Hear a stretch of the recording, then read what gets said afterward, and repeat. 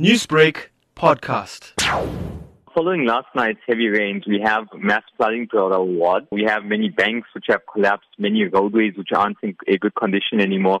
We've also had a lot of damage to our informal settlements in 1104 and Bottlebrash. This morning there were reports of several exits out of the Shallcross area that were blocked off due to trees, collapsed walls and debris on the road. What's the latest in terms of roads being closed and opened up so far? Thus far, I haven't seen any roads that have been closed off altogether, although I do advise people to be very cautious when they're using all the exits through Shallcross especially.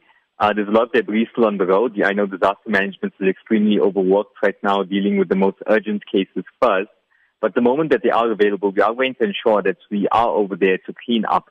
We're also trying to get volunteers together, and I think the CPF have been doing an excellent job in trying to assist to have the roads cleaned up as well. So in terms of cleanup at the moment, what's the status? In terms of cleanup, it's just a small team of volunteers that we have that are going around.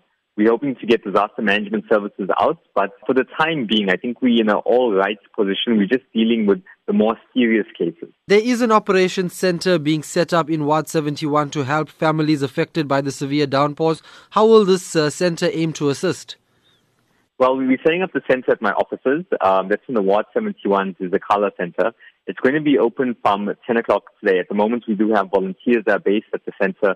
They will be answering the phone. They will be taking messages. They will be liaising directly with disaster management. We're trying to prioritize needs at the moment. There are certain needs in which we know can be dealt with tomorrow at a later stage, but the ones which are essential now, the ones in which we have people who are injured or possibly even worse, we're going to deal with those urgently. Other assistance we're looking at offering is possibly providing blankets and meal items to families. They are very badly affected, but we're going to assess it on a case-by-case basis. Now, how can people who need your help or want to help get in touch? They're welcome to contact us at our offices. For the time being, they can contact my cell phone. It's 079 460 9702.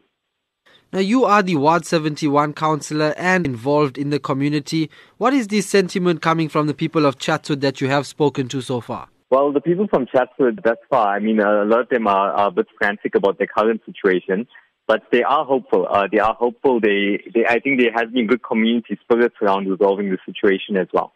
Newsbreak.